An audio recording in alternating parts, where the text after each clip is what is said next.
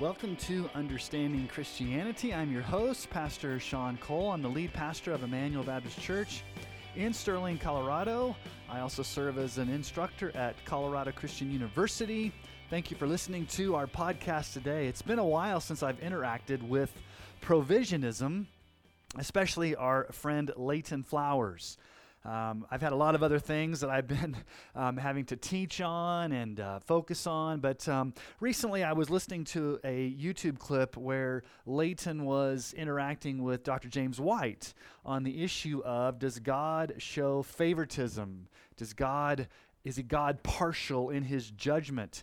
And basically in this YouTube clip, Leighton said that Dr. White did not answer the question, especially related to the context of Jacob and Esau in Romans chapter 9. So what I want to do is I want to interact with Leighton Flowers' question and a few of his statements, and I want to give the reformed answer to his question. Now, I think Dr. White did answer the question, but I'm going to answer it basically in the way that I think that would be helpful to you as podcast listeners to answer this objection, because this is a common objection that Arminians and non-Calvinists give towards our position, especially related to unconditional election. And so let's just remind ourselves, what is unconditional election? Unconditional election is the idea or the truth that before the foundation of the world, God chose specific individuals for salvation. There were no conditions that those sinners had to meet. God did not look down the corridors of time and foresee them meeting the conditions of repentance and faith or obedience or spiritual sensitivity or any type of conditions. It was simply God's sovereign choice, according to his good pleasure, to choose some out of the mass of humanity that's fallen in Adam, that deserves hell, and the rest he passed over and left in their sins to face the just consequences of their rebellion. Unconditional election. And one of the key passages of Scripture that teaches this is Romans chapter 9. Now, obviously, the provisionist understanding of Romans chapter 9 is the corporate view of election.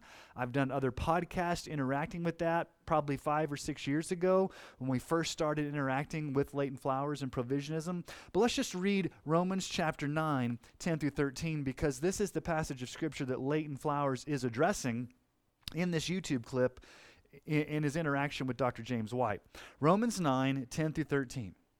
And not only so, but also when Rebekah had conceived children by one man, our forefather Isaac, though they were not yet born and had done nothing either good or bad, in order that God's purpose of election might continue, not because of works, but because of him who calls, she was told, the older will serve the younger, as it is written, Jacob I loved, but Esau I hated. Now, this passage of Scripture brings up a question. Why did God choose Jacob over Esau? And I understand this to mean for salvation, not corporate election where God chose Jacob to be the vessel or the carrier of the gospel or to bring forth the lineage of Christ, and then he passed over or hated Esau, i.e. the Edomites. I think this is talking about individual election to salvation. So the question is, why did God hate Esau and love Jacob before they were born, before they had done anything good or bad? Well, the text tells us a few things. Number one, we know that the election or the choice took place before they were born.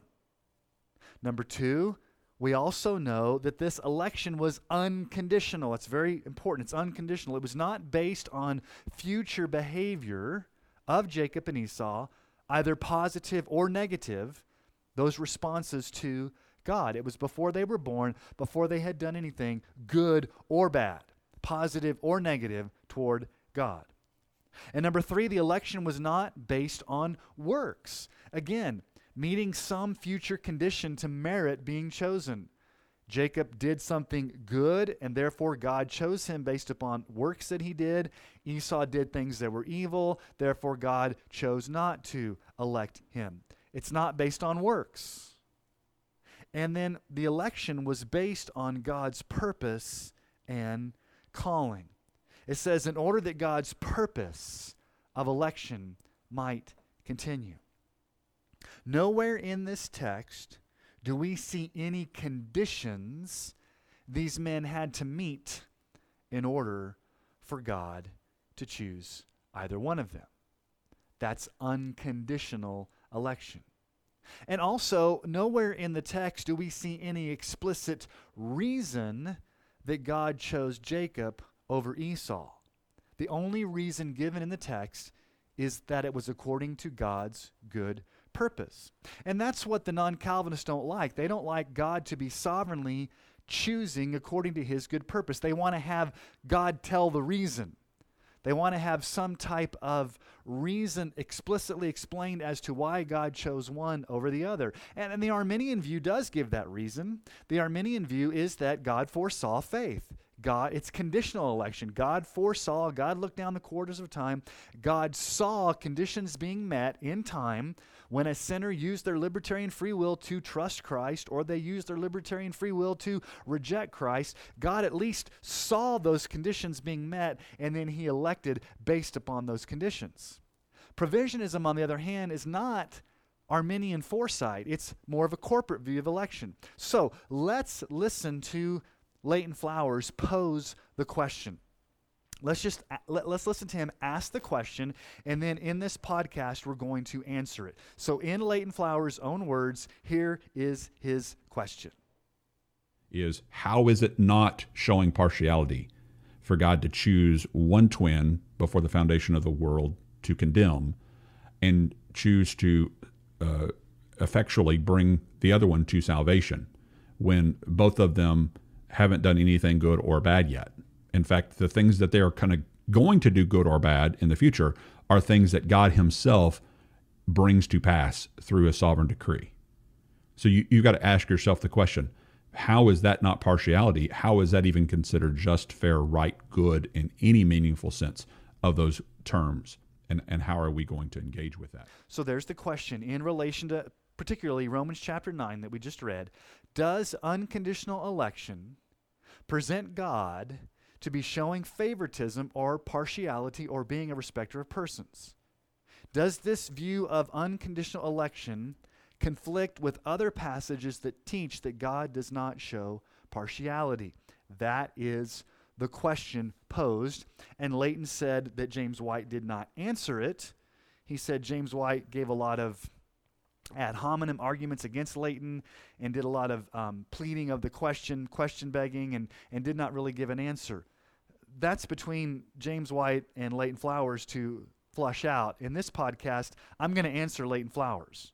Now, let's listen to another set of argumentation that Leighton gives, where I think he throws a little bit of shade on our view and uses some terminology that I know he knows we don't believe, but why he would use this terminology to muddy the waters, I'm not sure. So let's listen to these other statements by Leighton Flowers. This is more him fleshing out the reason why he asked the question in the first place. So let's hear him in his own words give some explanations here. Humanity not being partial in judgment, which of course, if we want to be like God, we should follow his rules and follow his example.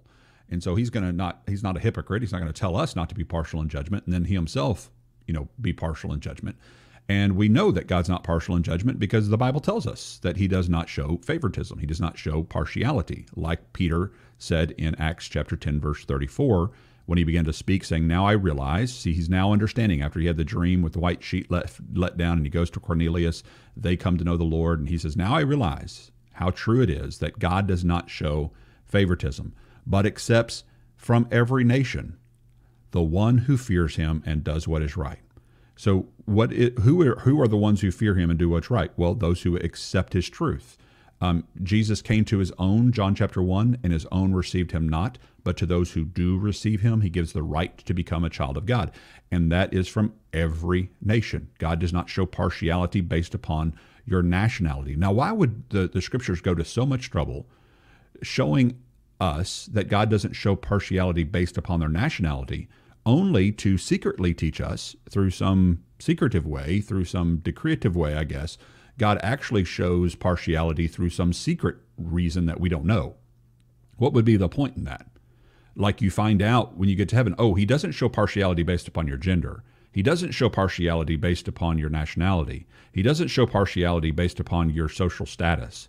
He doesn't show partiality based upon your physical appearances. He doesn't show partiality based upon how moral you end up living your life. He doesn't show partiality based upon whether you put faith in Christ like he says that you're to do in order to be saved. He doesn't show partiality on any of those things, but he does flip a coin, and he shows partiality based upon how the coin lands.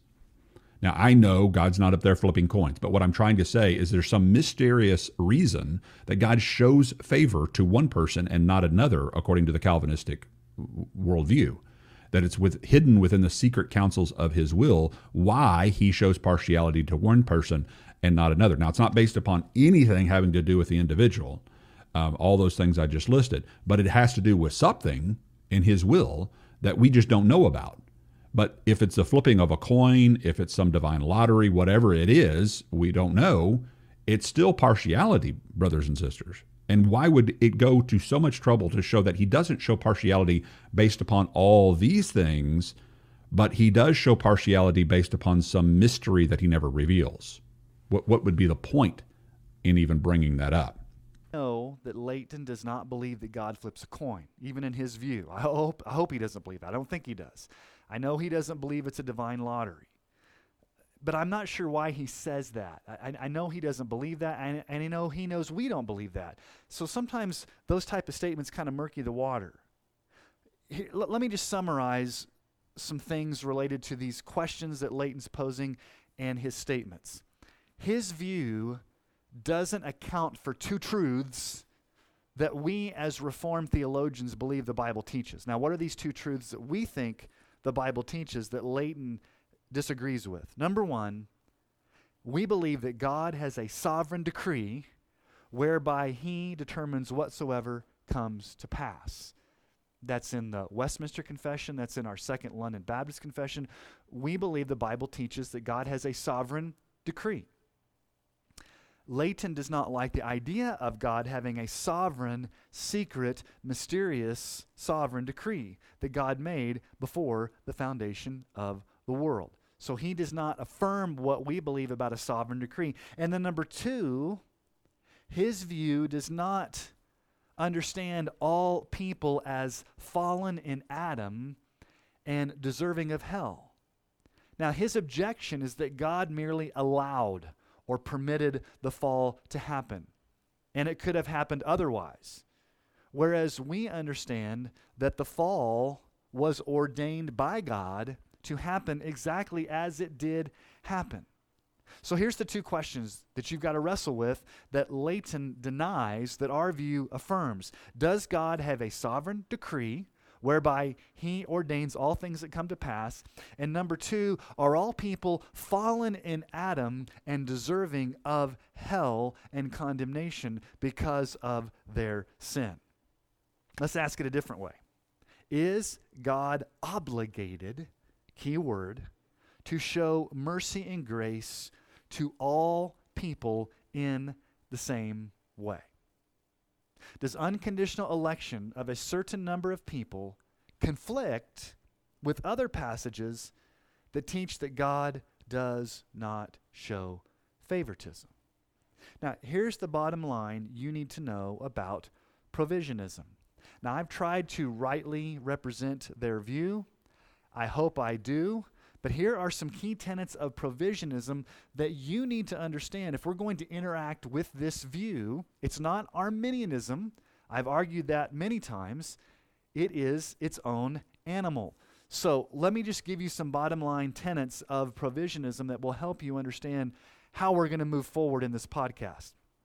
Provisionism denies, like I said before, God's sovereign decree before creation. Number two, provisionism struggles with the mystery that God does not have to reveal the reasons why he does what he does. Oftentimes you will hear Leighton use terms like it's an arbitrary choice. It's a random choice. We don't believe God does anything arbitrarily or randomly. He does things according to his purpose. He just does not have to tell us as finite creatures what that purpose is. God can sovereignly keep those things to himself. He's not obligated to reveal those things to us. Number 3, provisionism denies that the fall of Adam renders all people morally and spiritually unable to repent and believe. Again, they deny total inability. They don't think the fall was ordained by God. They think that Adam could have chosen otherwise, and they deny that the fall renders people spiritually and morally unable to repent and believe, which leads to the whole issue of the nature of grace. Provisionism also denies that God has to do a supernatural, internal, what they would often call mystical, work of effectual calling to overcome spiritual deadness. If you deny total inability and spiritual deadness, then why do you need a sovereign, effectual regeneration by the Spirit? So here's the bottom line of what provisionism affirms. And if you get this, you will understand their view. Here's the key tenet, or one of their key tenets. Provisionism affirms that the gospel appeal itself is sufficient to enable a positive response. When sinners hear the gospel, they can use the libertarian free will they've been given to trust in Jesus. There's nothing spiritually or morally from birth that renders them unable to repent and believe. The inability was they had not heard the gospel before. Once they hear the gospel, they have everything they need to make the positive choice to trust in Christ. So if you hold to a system that denies a sovereign decree, that denies unconditional election, that denies total inability, that denies effectual calling, and has a high view of human libertarian free will, then you're naturally going to come to the conclusions that Leighton does. Those affirmations and denials will color or bias your understanding of these scriptures. Now, again, he argues that James White never answers this question, only attacked him personally, was begging the question, was avoiding an answer. So in this podcast, I'm going to answer the question from the Reformed viewpoint. How does Reformed theology answer his question? Does not unconditional election make God a respecter of persons, showing partiality and judgment, showing favoritism? So let me give the answer right from the start here. We answer that unconditional election does represent God as showing partiality. Yes, but, very important, we also say that this does not present God as unjustly showing partiality. The key word being unjust. The partiality that God shows is unconditional election by its very definition. Unconditional election does choose some and leave others. But that choosing, that predestination, that election is not unjust. It's not an unjust partiality. It's based on grace, not justice. Now, what does the Bible mean when it speaks of God not being a respecter of persons or showing partiality? Because there are scriptures that teach this. Now, what does it mean? Is it talking about the issue of election, or is it talking about something else? Here's what I think the Bible means when it talks about God not being a respecter of person. It means that God does not choose one sinner and reject another because of anything outwardly related to that person, or by an action, or by something that they are inherently born with. For example, it's not because of race. It's not because of ethnicity. It's not because of nationality. It's not because of wealth or social status or gender. It's not like God is a respecter of persons in that he only chooses Jews and not Gentiles. He only chooses poor people, but not rich people. He only chooses females. He doesn't choose males. Things like that. That's what it means when God's not a respecter of a person. He shows no partiality related to race, ethnicity, nationality, gender. So let's look at a couple of these scriptures that actually explicitly teach this. So for example, when Peter goes and presents the gospel to Cornelius, who's a Gentile, Obviously, you know the whole history. Jews did not get along with Gentiles. They viewed them as dogs, the pejorative term. They viewed them as pagan outsiders. They did not want to go share the gospel with them. And then you had the sheet that came down with all the animals, and God basically revealed to Peter, you need to go present the gospel to Cornelius. He's a Gentile, and obviously Cornelius and his household get saved. And so in Acts 10, 34 through 35, so Peter opened his mouth and said, truly I understand that God shows no partiality, but in every nation, anyone who fears him and does what is right is acceptable to him. God does not show partiality in the sense that he only chooses Jews to be saved.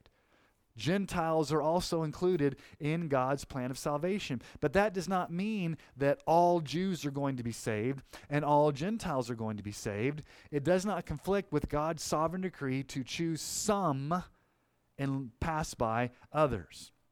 Okay, let's look at Paul's words in Romans chapter 2. Verses 8 through 11. Now, you need to understand Paul's argumentation going into chapter 2.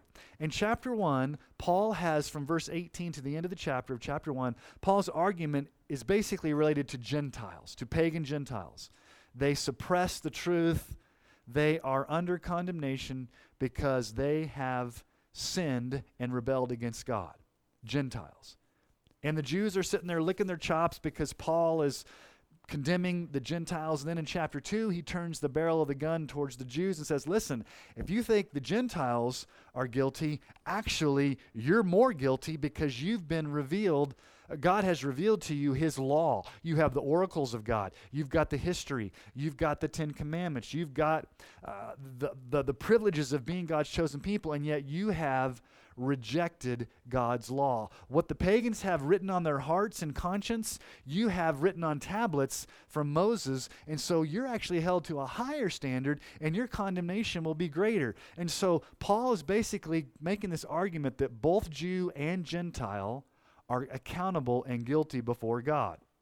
Romans 2, 8 through 11. But for those who are self-seeking and do not obey the truth, but obey righteousness, there will be wrath and fury. There will be tribulation and distress for every human being who does evil, the Jew first and the Greek. But glory and honor and peace for everyone who does good, the Jew first and also the Greek. For God shows no partiality. Again, this is in the context of Jews and Greeks. This is in the issue of judgment. The Jews aren't any better, and they're not going to get off the hook because they're Jews. That's really the argument Paul's making there. He's basically saying, Jews, listen, you think you're getting off the hook. You think there's nothing wrong. You're looking at the Gentiles with contempt because you call them pagans. They're flagrantly disobeying God's word. But Paul's saying, listen, it doesn't really matter. Jew or Gentile, God shows no partiality. All of you are fallen. All of you are suppressing the truth. You're going to be judged according to your sin, both Jew and Gentile. God shows no partiality in how he's going to judge you.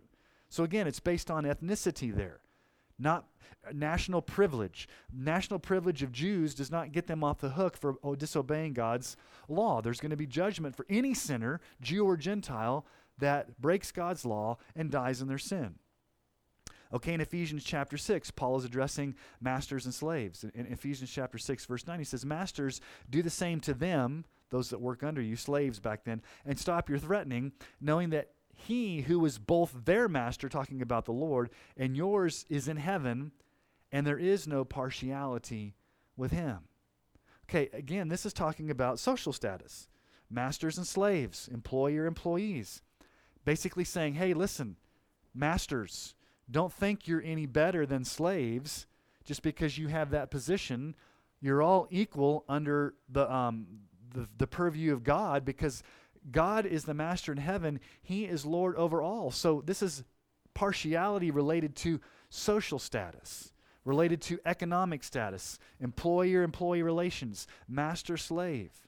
Basically, Paul's saying, listen, masters, don't think you're going to get partial treatment because you're better. And also, in how you handle your relationship with those under you, don't show partiality because God does not show partiality when it comes to this distinguishing between master and slave.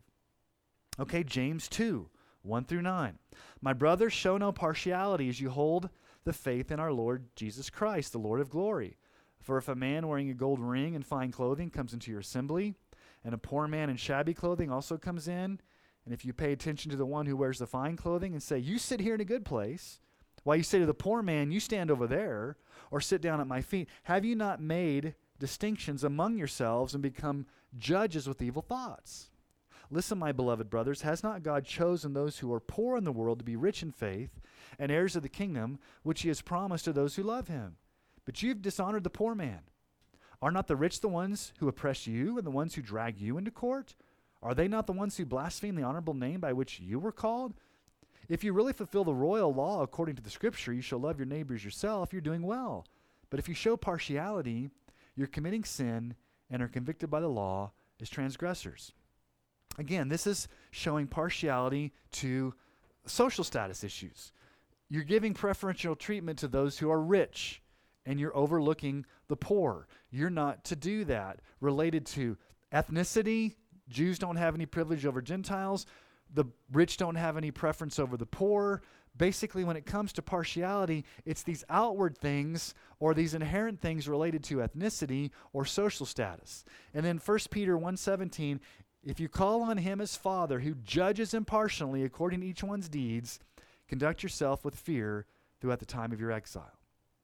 Now here's the problem that the provisionist has. You've got these verses that say God does not show partiality. Therefore, unconditional election means God shows partiality, and that's a contradiction. Why would God command us not to show partiality when in fact he does show partiality when it comes to choosing some and not others? And again, our answer is yes, God shows partiality, but it's not an unjust partiality. It's based on mercy, not on justice. So when the scripture says God shows no partiality or God's not a respecter of persons, it cannot mean that God treats all people the same. But it means that the reason for his choosing one person and passing over another is not that one is a Jew and deserves to be chosen, and the other is a Gentile and does not deserve to be chosen. Or that one is rich and deserves to be chosen, and the other is poor and therefore does not deserve to be chosen. Or one is a woman and deserves to be chosen, and one is a man, etc. That's not what we're saying here. So we're saying there's no conflict between God showing partiality in understanding male, female, Jew, Gentile social status. There's no conflict with that in relation to unconditional election. Now let's just talk about history for a moment.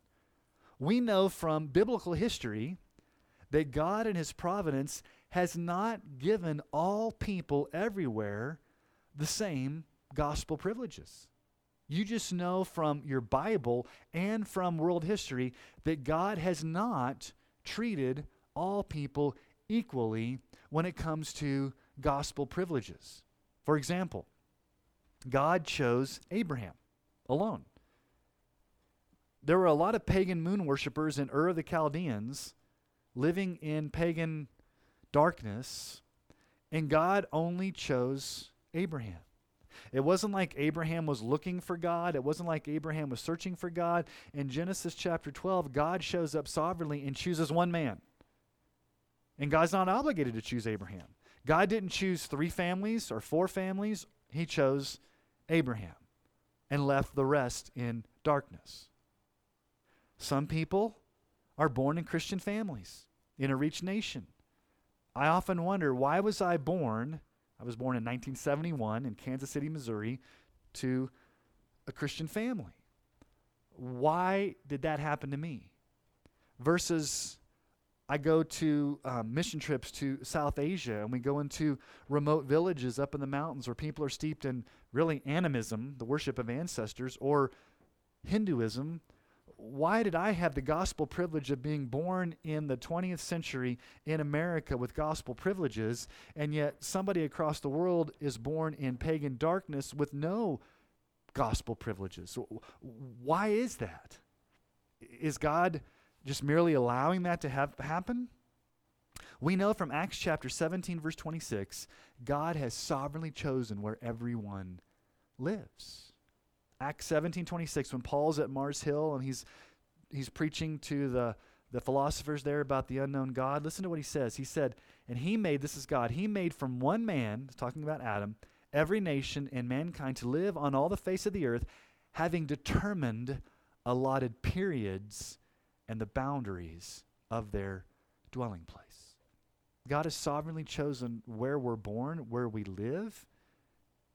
So if we believe that God is sovereign and providentially governs the world, then we must believe that these inequalities of gospel access are not by chance, they're not by accident, but by God's sovereign decree. Now, let me just say, let me make a concession here, although I don't believe this, but let's just say you believe that God did not sovereignly ordain where people live, but he merely allowed people to live where they live. God allowed it. He didn't ordain it. You still have to answer the question. There are millions of people living in unreached areas right now that God could send the gospel to, or God could supernaturally intervene to overcome that dire condition, but he chooses not to. And you have to answer that question. Well, then why does God not? And then you're back to whether God ordains it or whether God allows it. There are people living in darkness that God is choosing to leave there.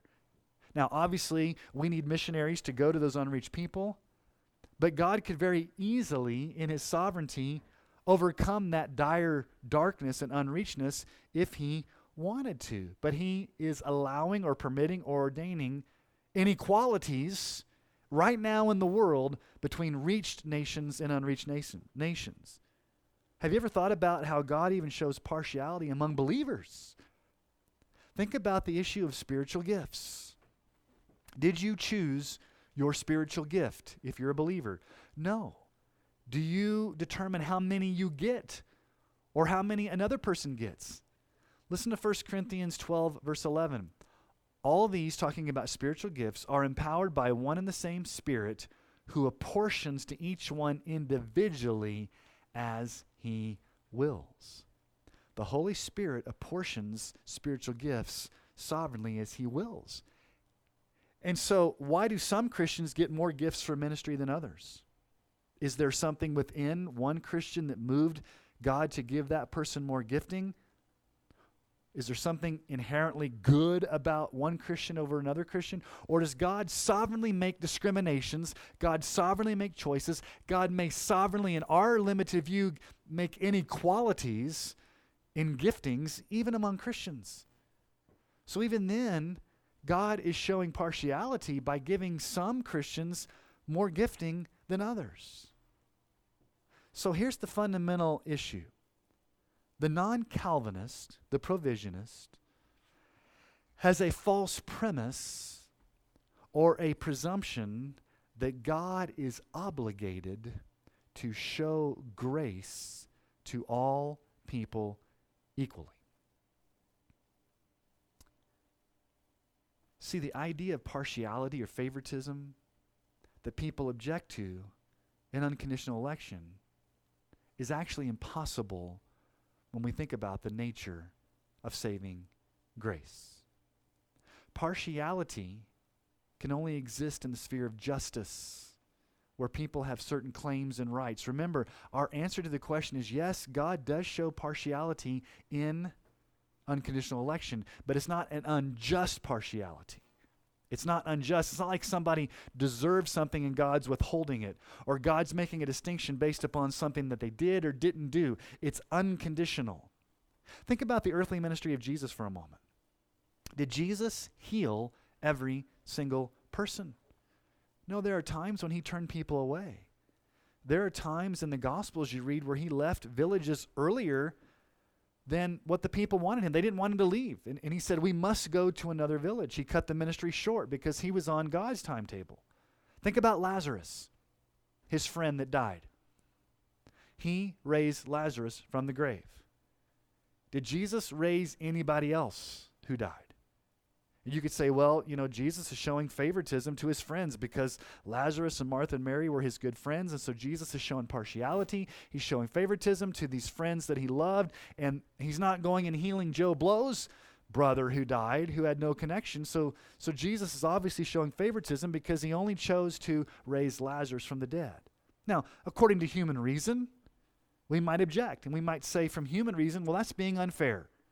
That's being partial. Jesus is being a respecter of person because Jesus he's obligated to raise everyone or to heal everyone. He must raise all the dead people. Jesus can't have the sovereign right to heal whoever he wants or to raise whoever he wants. And the fact that he chose to raise Lazarus means that Jesus is a respecter of persons. He showed favoritism to that family, and then he just left everybody else in the dust. You see, the provisionist view argues that Jesus, even in his earthly ministry, cannot make distinctions, cannot make discriminations in his ministry practices. They would say at least he would have to give everyone a chance to have their relatives healed or raised from the dead. So, in the calling of Abraham, in the giving of spiritual gifts, in determining where people are born in the world and what time, and even Jesus' earthly ministry, you got example after example where God makes discriminations. God does show partiality. But again, it's not unjust partiality. It's not something that God is withholding that people somehow deserve and it's being unjust. Jesus said in Matthew 11:27, all things have been handed over to me by my Father, and no one knows the Son except the Father, and no one knows the Father except the Son, and anyone to whom the Son chooses to reveal him. Everybody's born in spiritual darkness. Everybody's born blinded. Everybody's born spiritually dead.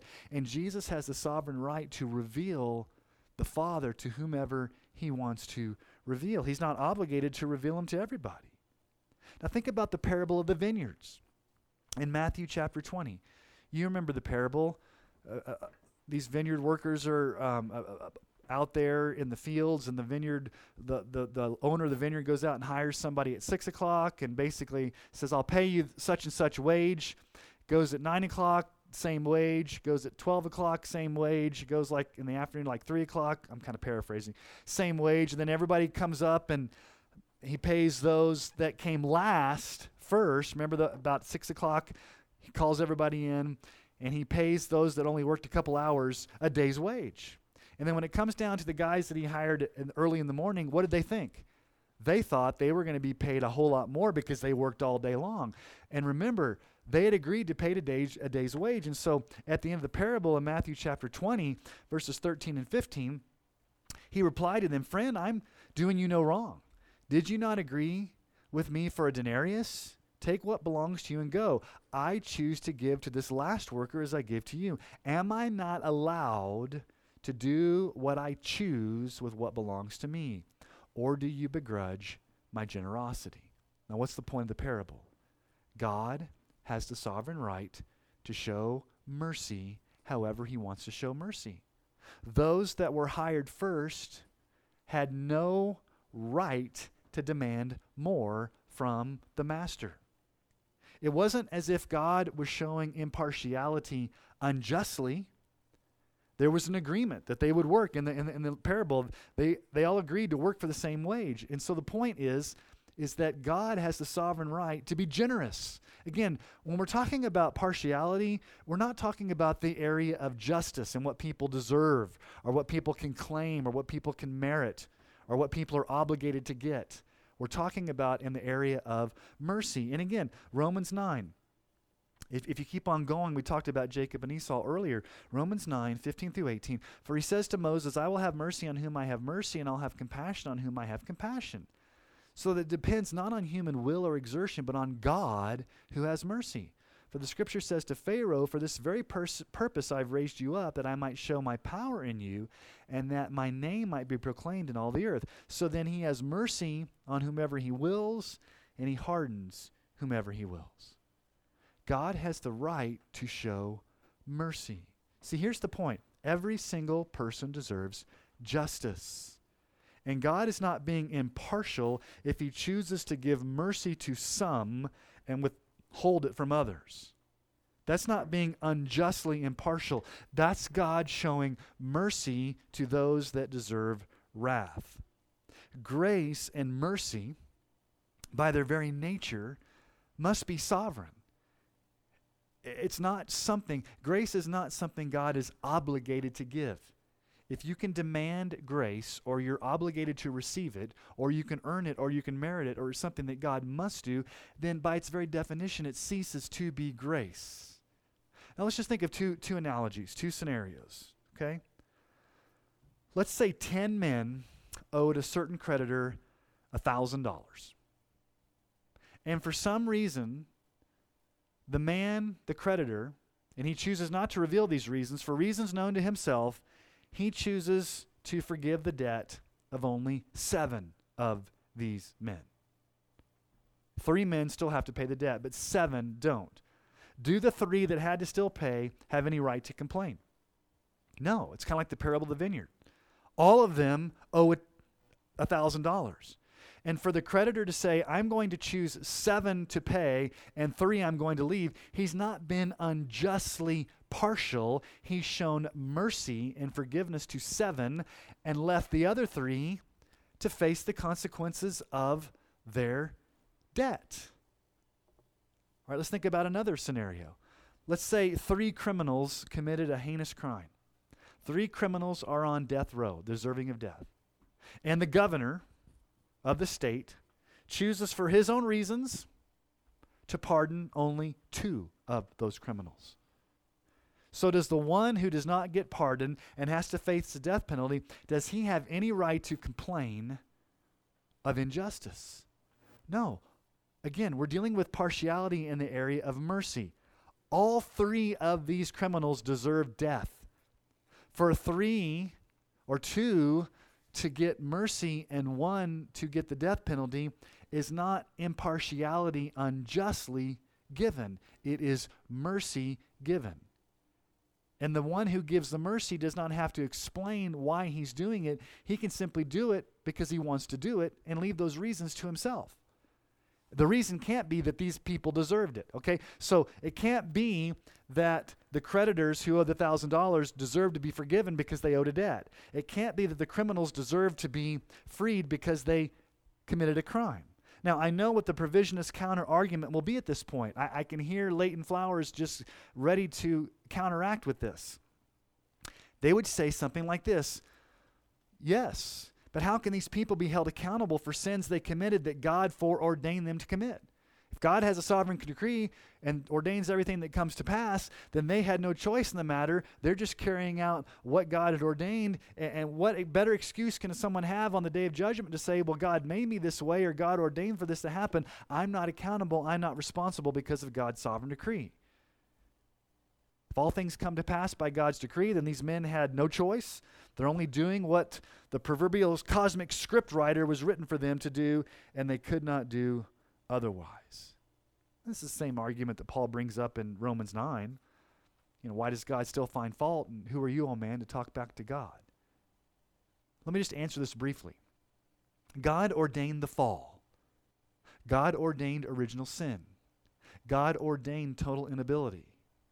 God ordained that sinful men would act according to their nature. God did not make these men do what they did directly. God can sovereignly decree that sinners do something in the future without he himself being the direct cause of them doing it. And you say, well, how can that be? We don't have time to go into this, but let me just explain Genesis 50:20. You can go back a few weeks ago. I did a teaching on Genesis, and I explained compatibilism, but Genesis 50:20, Joseph's confronting his brothers there at the end of the life after Jacob had died, and they're freaked out that they think Joseph's going to mete out punishment on them for what they did many years ago by putting him in the pit and selling him into slavery, leaving him for dead. Genesis 50:20, as for you, brothers, you meant evil against me, but God meant it for good, to bring about many people should be kept alive as they are today. Okay, two different things going on here, but the same verb. Brothers, you did evil. You are responsible for your evil. You purposely acted in the jealousy of your own heart to sell me into slavery. Yet at the same time, it was God's sovereign plan for you to do that.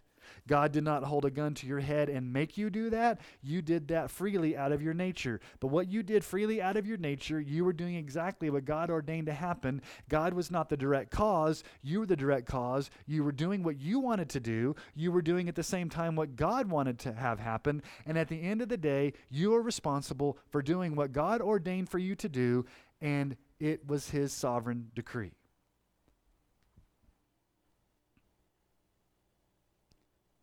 So let's think about this question of unconditional election and God's favoritism. Do we understand unconditional election? Remember, we spoke earlier about that passage in Romans chapter 9 of Jacob and Esau. There were no conditions that Esau or Jacob had to meet in order for God to choose one or the other. And we deny the Arminian foresight view, because that's not taught in the text either, that God foresaw faith in Jacob and then chose based upon what He saw in Jacob, and then He foresaw rebellion in Esau and therefore passed over Esau. In fact, whether you hold to the foreseen faith conditional election Arminian view or you hold to the provisionist corporate election view, both systems are based on conditional election. A sinner uses libertarian free will to repent and believe. And once they meet that condition of faith, God either in Arminianism foresees that condition being met and then ratifies the sinner's decision by choosing them, or in the corporate view of election, when a sinner believes in Jesus, they are then placed in Christ. They were not individually chosen before the foundation of the world, but God chose the plan. God chose the mechanism to be in Christ, the group that would one day make up individuals who got into that plan by using their free will. In addition, think about this. If God chooses based on sinners meeting some kind of condition, whether that's repentance, whether that's faith, whether that's choosing, whatever, if God chooses based upon conditions being met, then that would make God a respecter of persons and show favoritism or partiality based upon something they did or did not do. It actually would be the conditional foresight election view or the corporate election view actually makes God a respecter of persons showing favoritism, because His choice of these sinners would be on their ability to make the right choice. For them to be spiritually sensitive when the gospel is presented, to repent and believe when others did not. And so if God based His choice on who will have faith and who will meet these conditions, then this would in fact make God a respecter of persons, because these persons are meeting God's criteria in order to be chosen. They would have done something good. That is, trusting Jesus. They would have met those conditions of election instead of doing something bad, that is, rejecting Jesus or remaining in their sins to be passed over by God. So in this view of conditional election, foreseen faith, Arminian view, or corporate view of election, God's love or predestination of people is not unconditional, but it's only given to those who meet the right conditions to choose Jesus. So God's love is conditioned, or God's choice is conditioned or based on the right response to the gospel when it's presented.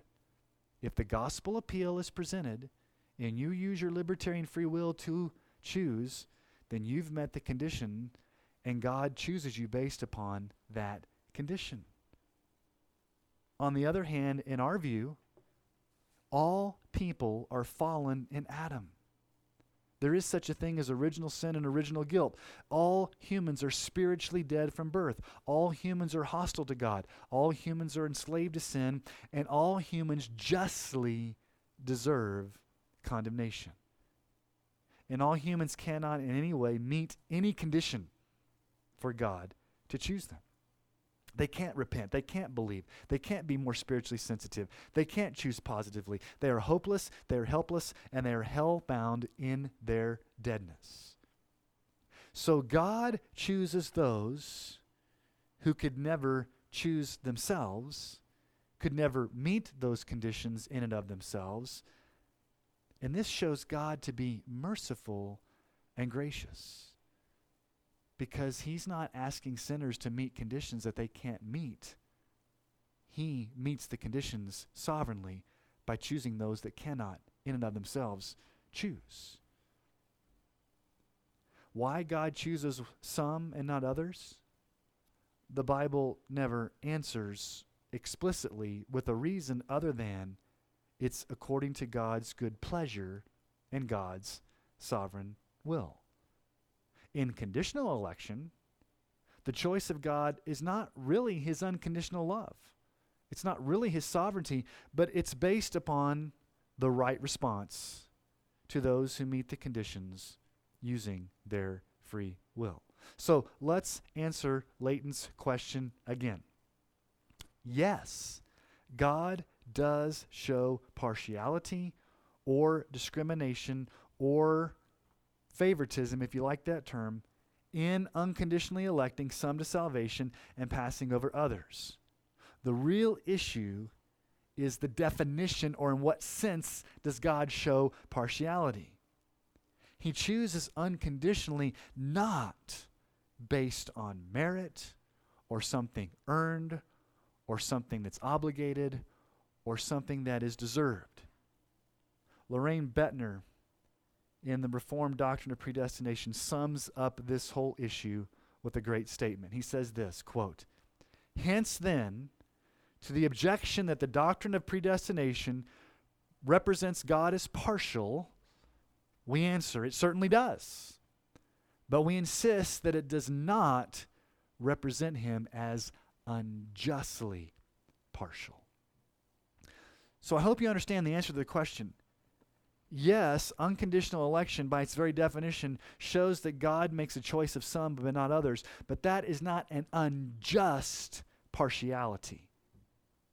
It's based upon mercy, where all people deserve wrath, hell, condemnation, and God chooses some and not others, not because they did anything good or bad to deserve the choosing, or they merited it, or God was obligated. He did it because he chose to show mercy to some and not others, but all deserve wrath. And for God to show mercy to some and not others is not unjust partiality, it is actually sovereign mercy and sovereign grace. And that should lead us to worship our great God, who was under no obligation to save anyone or choose anyone. The fact that he chose you for salvation and brought the gospel to you and regenerated you and gave you saving faith is a cause for humility and awe and to fall on your knees, because God could have very easily left you in your sin,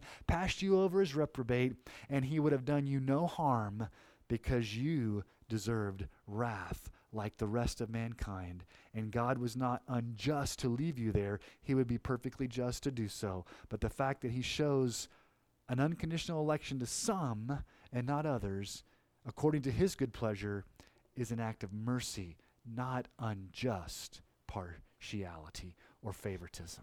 So hopefully this has answered the question from the Reformed point of view as to what it means for God to show partiality.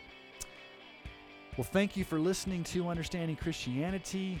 If you have any questions or comments or ideas for future podcasts, you can go to SeanCole.net. You can find my contact information there. You can find me on Facebook. You can find me on Twitter. Love to interact with you. And until next time, let's keep our eyes fixed on Jesus.